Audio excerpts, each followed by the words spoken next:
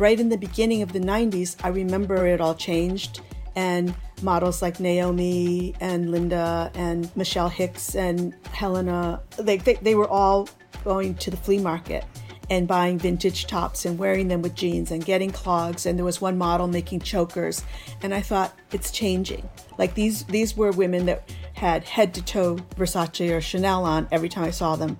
And then now everything's changing. Maybe there's a chance for me. You really have to, again, be in the right place at the right time, especially with fashion. You have to have the right offering for what people are feeling. And I feel that was kind of my moment. I am Susie Menkes, and you are listening to my podcast, Creative Conversations.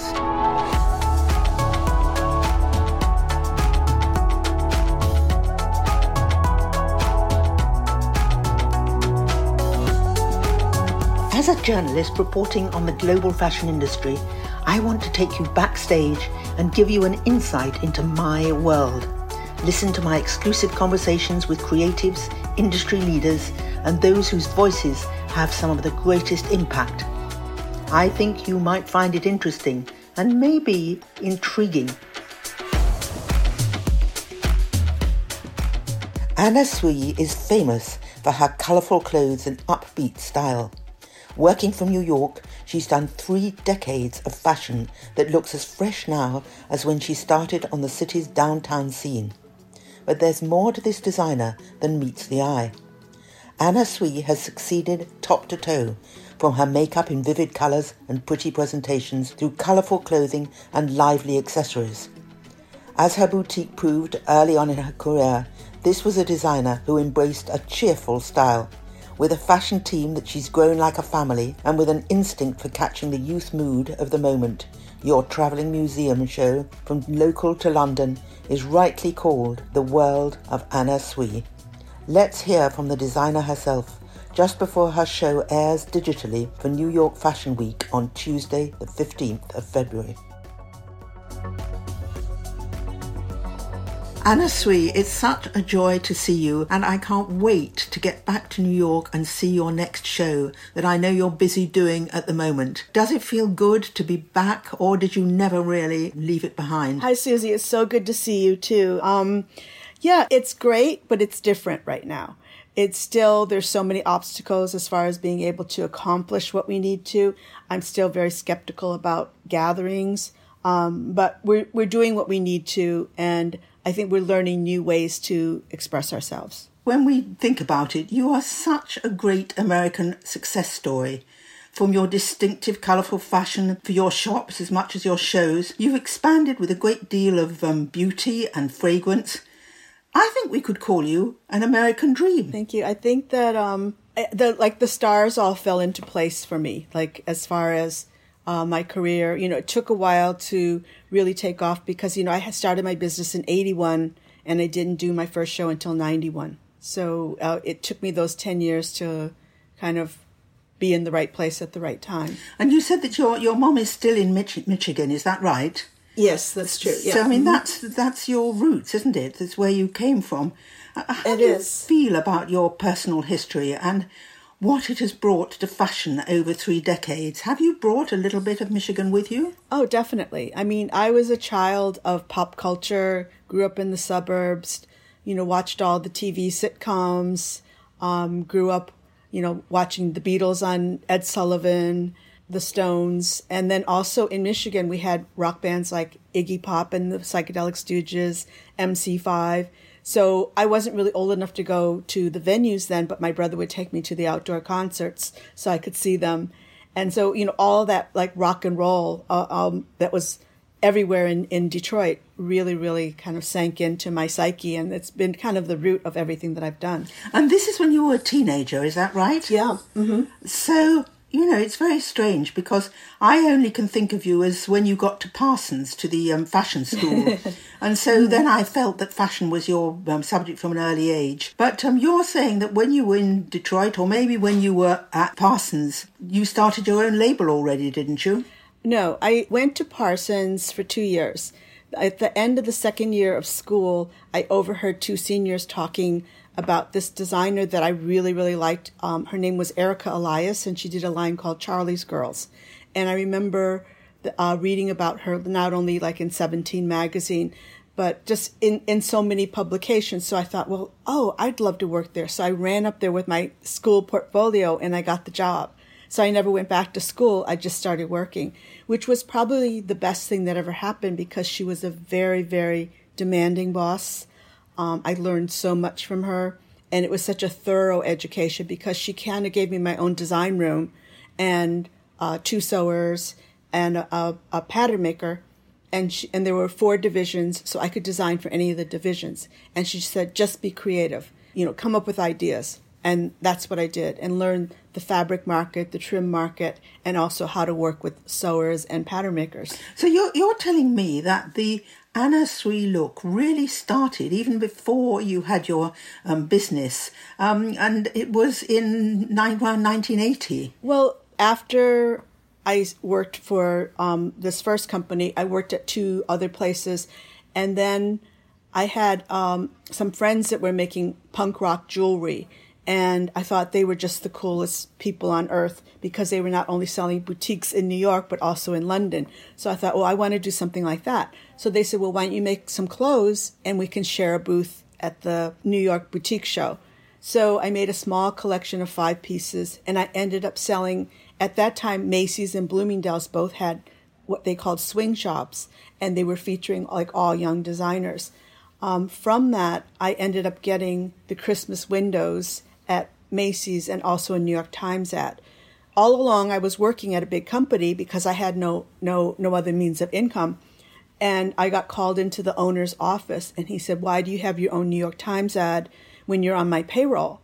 This has to stop. And I said, well, it can't stop. I have to ship my orders. So I ended up getting fired, and that's how I started my business. Best thing that ever happened to you, I should think. Now tell me, Anna, how would you describe the Anna Sui look? Is it about layers for accessories? Is it about the significance of the prints? Is it about staying young and keeping a freshness about your work? Well, I think it's all of those things. I think that, it's really a total look. And even when I was at Parsons, I was not really interested in couture. I really loved pret-a-porter and designers like Kenzo and Dorothea Bies. And I wanted street fashion mixed in with regular fashion.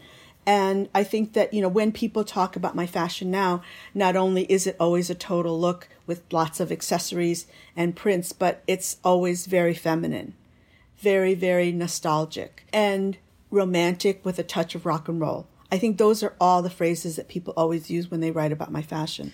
I also think that whatever the subject is, and there have been many of them, there's always an enormous amount of research that you put into the inspirational background for each collection. And you've got the Autumn-Winter 2022 show coming up isn't it in 10 days' time? Yes. Tell me a bit about the theme and the story that you're telling us for this season. Well, that's my favorite thing, learning more about things I'm interested in or just discovering. And I saw this great documentary about Ready, Steady, Go, the TV show, which you're probably very familiar with. You probably grew up with it. Yes. And I just loved how quirky the TV show was, how kind of like they had all the bands before they became famous, how they had like a figurehead like Kathy McGowan that wore like very cool clothes by new up-and-coming designers. Like I loved that whole concept. So that was part of the inspiration for what I'm doing. But I had also started researching like Art Deco mixed with 60s mod, mixed with 80s New Wave. And on my board, I have artists like, I'm not sure how you pronounce it, Derek Boshier.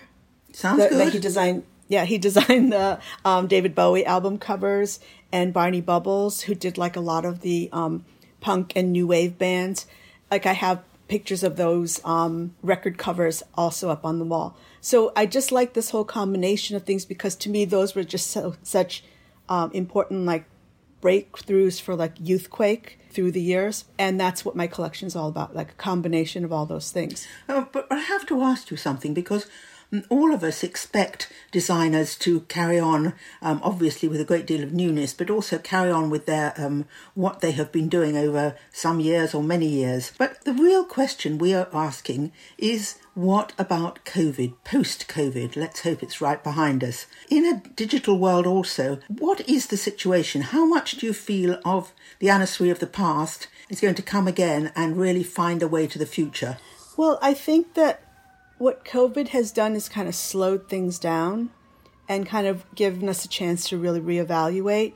And I noticed so many designers are now kind of not just doing everything is completely brand new every season. Everything's become kind of a signature. So you see styles repeating, but like in new ways. Where in the past it was always something new, always something new. And I think people are liking that. They're liking to see the evolution of a product that they love instead of it like completely disappearing. And then the other thing that's been happening is like all like the Gen Z people are really interested in the 90s, in Y2K. And so many requests have been made for like me to reissue things that I made in the past. We did, starting with my exhibition in London and then in New York, I reissued some of the 90s styles for opening ceremony. And then a few years later, Marc Jacobs decided to do his grunge collection again, and he invited me to reissue some of my grunge pieces. And just, I think that, you know, especially Gen Z is just so interested in all that. And now the store out in LA, Marc's store out in LA, has that Heaven line, and they did a pop-up shop for me this August where, again, we curated some 90s styles from, I was buying them off online, and then we recreated a few things. And then we also made a little display of a lot of the 90s fashion that we did. And now so many requests have been made for us to reissue those pieces. Well, one of your great skills is making the past seem present or even future. But there's one thing that wasn't around, as far as I know, in the 90s, and that was this focus on a sustainable route in fashion. But you seem to be very involved in that. Didn't you recently team up with the rental and resale platform? I mean, it's called, what's it called? Nui. Yeah. And yes. It was to produce a line of 9 dresses made from your upcycled Anna Sui fabrics. Meaning, if I understand it, it sounds so grand, but you mean that you had lots of stock of pieces that haven't been used, and you thought, I want to use these from the back of the store cupboard and make them into something. Is that right? Yes. I think that, you know, so many people are trying to think of ways so that there's less waste. And that was always the thing with collections, especially when everything had to be new every season. We always had a lot of leftover fabric. But this time, I did it several times for several different people, taking some of our old stock and fabrics and redesigning them and reconfiguring them and patchworking them and making them into new creations. And I think people love that. Some people remembered the prints, or it just became a whole new concept for people when they saw it.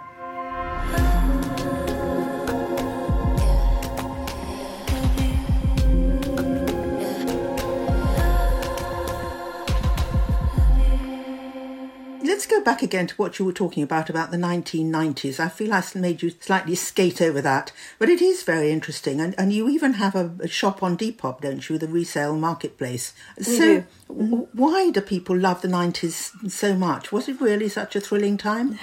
I think that for me personally, yes, it was a very thrilling time. I think that there was just so much excitement because having started my business in the 80s, it was difficult because the top designers at that point were really those very powerful designers like Versace and Chanel. And then right in the beginning of the 90s, I remember one summer it all changed, and models like Naomi and Linda and Michelle Hicks and Helena, they were all going to the flea market and buying vintage tops and wearing them with jeans and getting clogs. And there was one model making chokers. And I thought, it's changing. Like these were women that had head to toe Versace or Chanel on every time I saw them. And then now everything's changing. Maybe there's a chance for me. So I think it was just such a personal time because you really have to, again, be in the right place at the right time, especially with fashion. You have to have the right offering for what people are feeling. And I feel that that was kind of my moment. Well, I remember going to the World Anna Sui exhibition at the Museum of Arts and Design. Was in when I was last in New York, so that was 2019.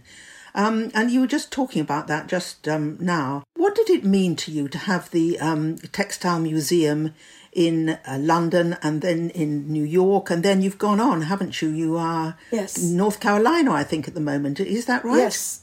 I mean, it was such a thrill because you know how much I love English fashion, especially the 60s and 70s designers. So my favorite museum was always the Fashion and Textile Museum. And from going there so often, I got to meet Zandra Rhodes, who was always one of my idols. And she was very instrumental in having my exhibition there. I happened to go for a Thea Porter exhibition, and the museum director and Dennis Northrup saw me there, and they said, oh, let's have coffee. And by the end of having coffee, they said, do you want to have an exhibition here? And I was just so thrilled because whoever would have thought that I could show in London. So after that, the Museum of Arts and Design in New York took the exhibition, and it was a huge success there. And then after that, it traveled to Tokyo, to Shanghai, and then to Fort Lauderdale.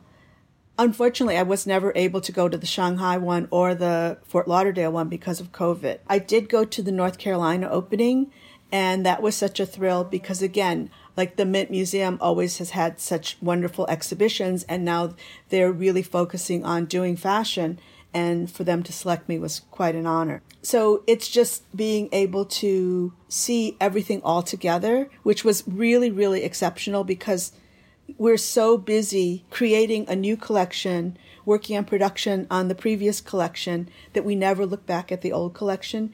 And through all those years, a lot of those pieces I had never even looked at. And you remember my assistant, Thomas. Mm-hmm. He went to London to set up the exhibition, and he called me crying, and he said, Anna, you can't believe how this looks. You're going to be so moved. And it's really true. We never reflected back. We just kept moving forward, moving forward, moving forward. And it's really true. It was such an emotional experience each time when I see everything all together. Well, I remember it as being tremendously powerful and interesting and alive. Thank you. And one of the things that interests me is that I'd like to talk to you about this, about your fashion family, because a lot of the people who work for you now have been working for you since the 1980s, that they have gone along with you, that they're sort of part of it all. And I found a quote that you made. Someone said that being backstage at my shows was like being backstage at a gig. I guess I'm a rock chick at heart. Was it all a big party when you were with all these people working for you? Was it all fun and games, or behind it was there a lot of hard work? Well, of course there was a lot of hard work behind it. But backstage was very magical because it was so genuine. It wasn't people being paid to come to wear the clothes. It was just models with their boyfriends, or bringing a friend, or an artist was in town and he wanted to see what this was all about. I happened to meet somebody at a dinner or a party and said, oh, you should come to my fashion show. You know, we had people like Jim Jarmusch or Iggy Pop, or different actors like Matt Dillon, Jared Leto, like so many actors, and were like boyfriends of the models at that time. And they were just coming to like look at the girls. And so it was quite a good time backstage. And sometimes we had to calm it down because we needed to concentrate on getting the girls dressed and out onto the runway. But it was a very fun time. I think a bit of fun is always a good idea. Did it also run into the studio? Was it all very fun, and did you work with people in a way that they felt like family more than people you worked with? Totally. Even from before I did the show, I went to Paris with my friend Steven Meisel, and he brought me along. We stopped before the first show. We picked up Madonna on the way, and I didn't really know Madonna.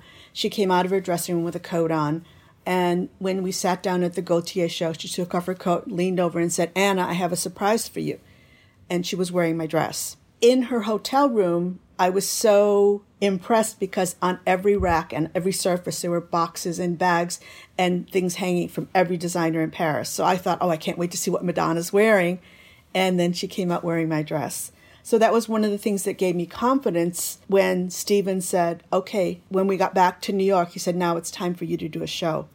And he said, I'll help you. And I knew Linda and Naomi and Christy socially because they were friends with Steven, and we would have dinners together, birthday parties, but I didn't really work with them, except for if I was styling a job, which I did occasionally with Steven. And they all helped me get all the other models. For hair, Garen came aboard to do the hair. Francois Nars did the makeup. Also creating all the accessories, Erickson Beeman did the jewelry. James Coviello did the hats. I had a few licenses, including some shoe licenses or bag licenses. So through the years, they did those. So pretty much I worked with the same team all the time. And you also, you didn't use all the time the same music, but you had very much a focus on music, didn't you? You still do. It's not in the past. I found a rather good quote. This is you saying, music made the fashion more amazing and more accessible.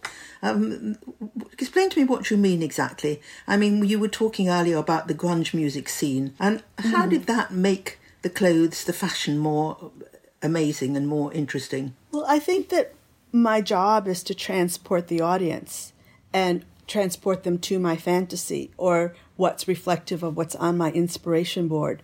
And part of what helps transport is the music.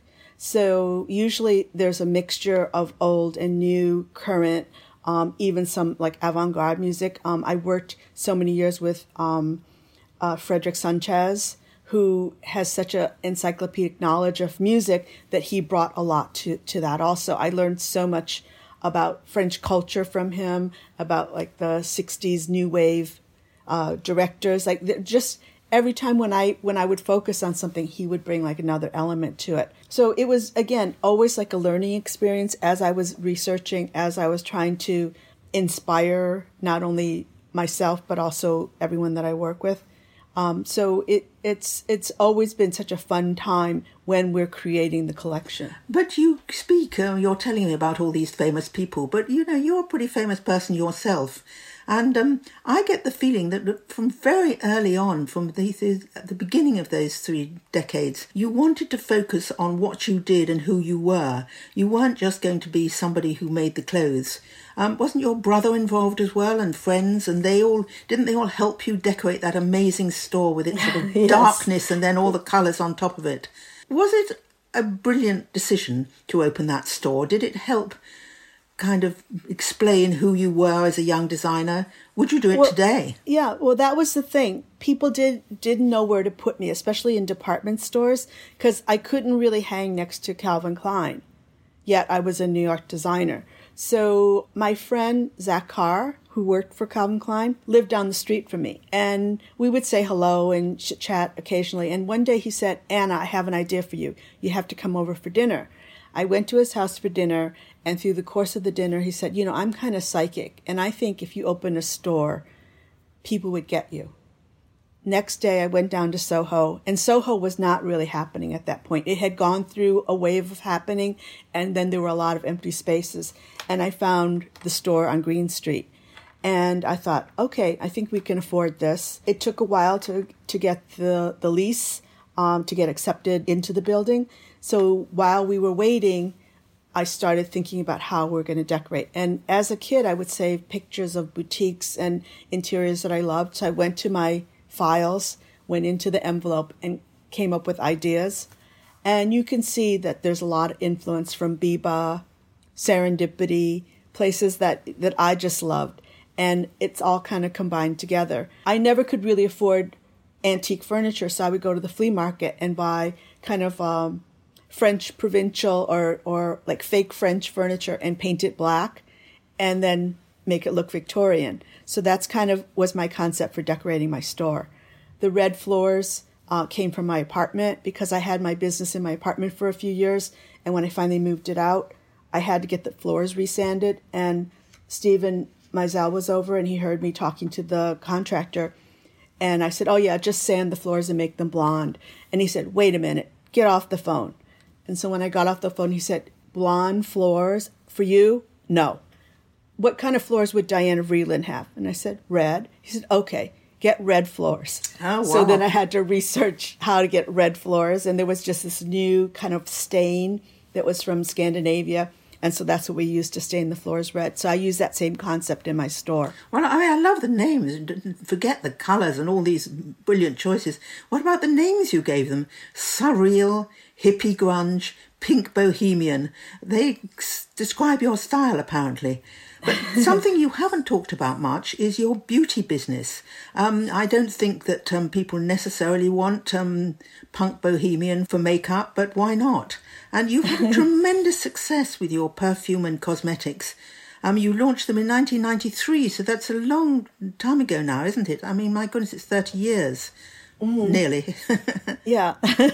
Well, I mean, I think that that's really what's kept me in business all these years, is that it's very hard to make money making clothes. Everything always goes wrong. Everything's always late. You have to find substitute things. You know, if the production's late, something goes wrong anytime when you're making something.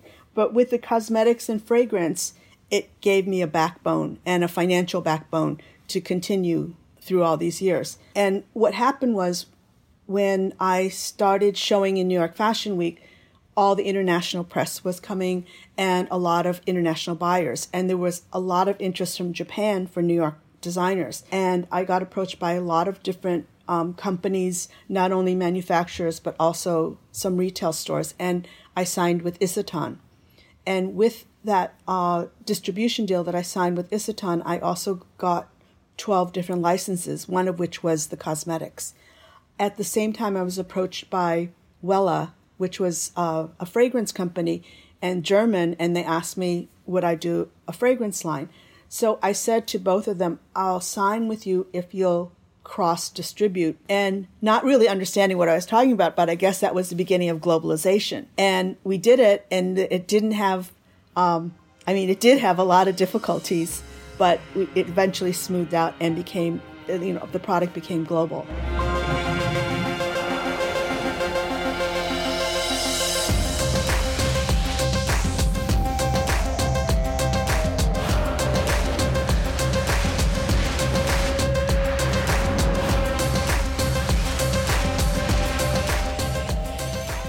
You had all the success in the Far East. Was this partly through to your parents? I think you said to me that your mother was, tell me, your mother and father were My both... mother's Chinese, but my grandfather was educated in Japan and my grandmother's Japanese on her side. My father was from the south of China, and his family started the first kind of department stores in Tahiti. But his father ran the business from China and then eventually Hong Kong. So our heritage is Chinese. And do you think, because after all you've had a very American life, and in many ways you're the American dream made into reality, but do you think that is part of a contribution to your success? Definitely. I think that a lot of the discipline and determination and also acceptance to react to the moment came from my parents, because I think it was really extraordinary that they both were, they met actually when they were studying in France. So for both of them to leave their homes and go to a foreign country to be educated. And then my father went to Michigan because he got a scholarship for a master's degree at the University of Michigan. And then my mom and brother joined him like a few months later. So that's why I was brought up in Michigan. So I think that just to see their courage and strength and determination inspired me. So when I was asked to do freelance work because I needed to get extra income, Franco Sozzani called me and said, I have a job for you in Italy. Can you get on a plane tomorrow? And I said, okay. And jumped on a plane, not speaking any Italian. And I ended up freelancing there for 7 years. Same with working in Japan. Well, you do seem to move around a lot. I mean, aren't you now doing something in Montreal? Yes. So I'm so excited. We've been working with Essence, which is a great online store. They have like the coolest brands. And we've done like a capsule collection for them. Again, reflecting on some of the 90s collections. We're calling it kind of the Mud Club collection. It was inspired by the collection that I did, inspired by my days hanging out at the Mud Club. And I think that, again, it's really appealing to a new generation. And you know what I think also? That you have bits of character from all your background and from what you do. And so therefore I'm going to give you congratulations on the year of the tiger, because I think you're a fashion tiger, somebody who's fought your way to the top, and you seem to enjoy it. You don't seem violent or difficult. You really seem to enjoy what you're doing and relish it. Am I right? Thank you. I think I'm really blessed that I was able to live my dream, which is what I always sign when I sign for my fragrance or my books.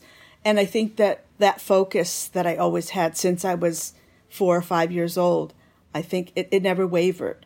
And I think that, a lot of sacrifice along the way, a lot of hard work along the way, and really a lot of making choices that this is what I want. Well, congratulations. And thank you. I wish you all the best for the Chinese New Year, and that you have a great time celebrating the Year of the Tiger. Thank you. It's so wonderful to see you. I miss you, and I hope that we'll get together next time we're in the same country. Yes, I can't wait to get back to New York. It'll be so fabulous.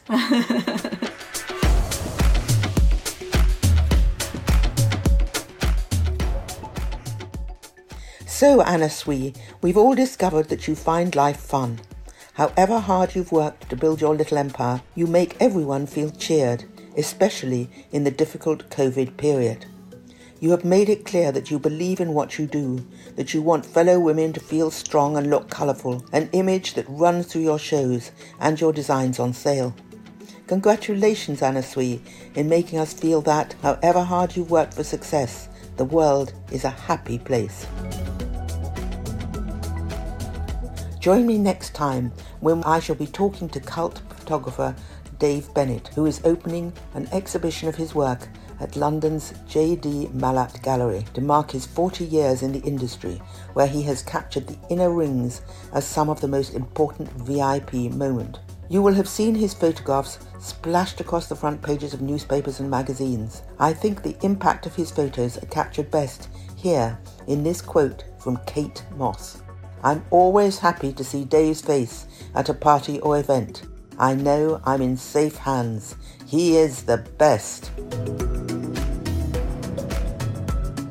Creative Conversations with Suzy Menkes is produced by Natasha Cowan, music by Jörg Zuber, graphics by Paul Wallace, and edited by Tim Thornton.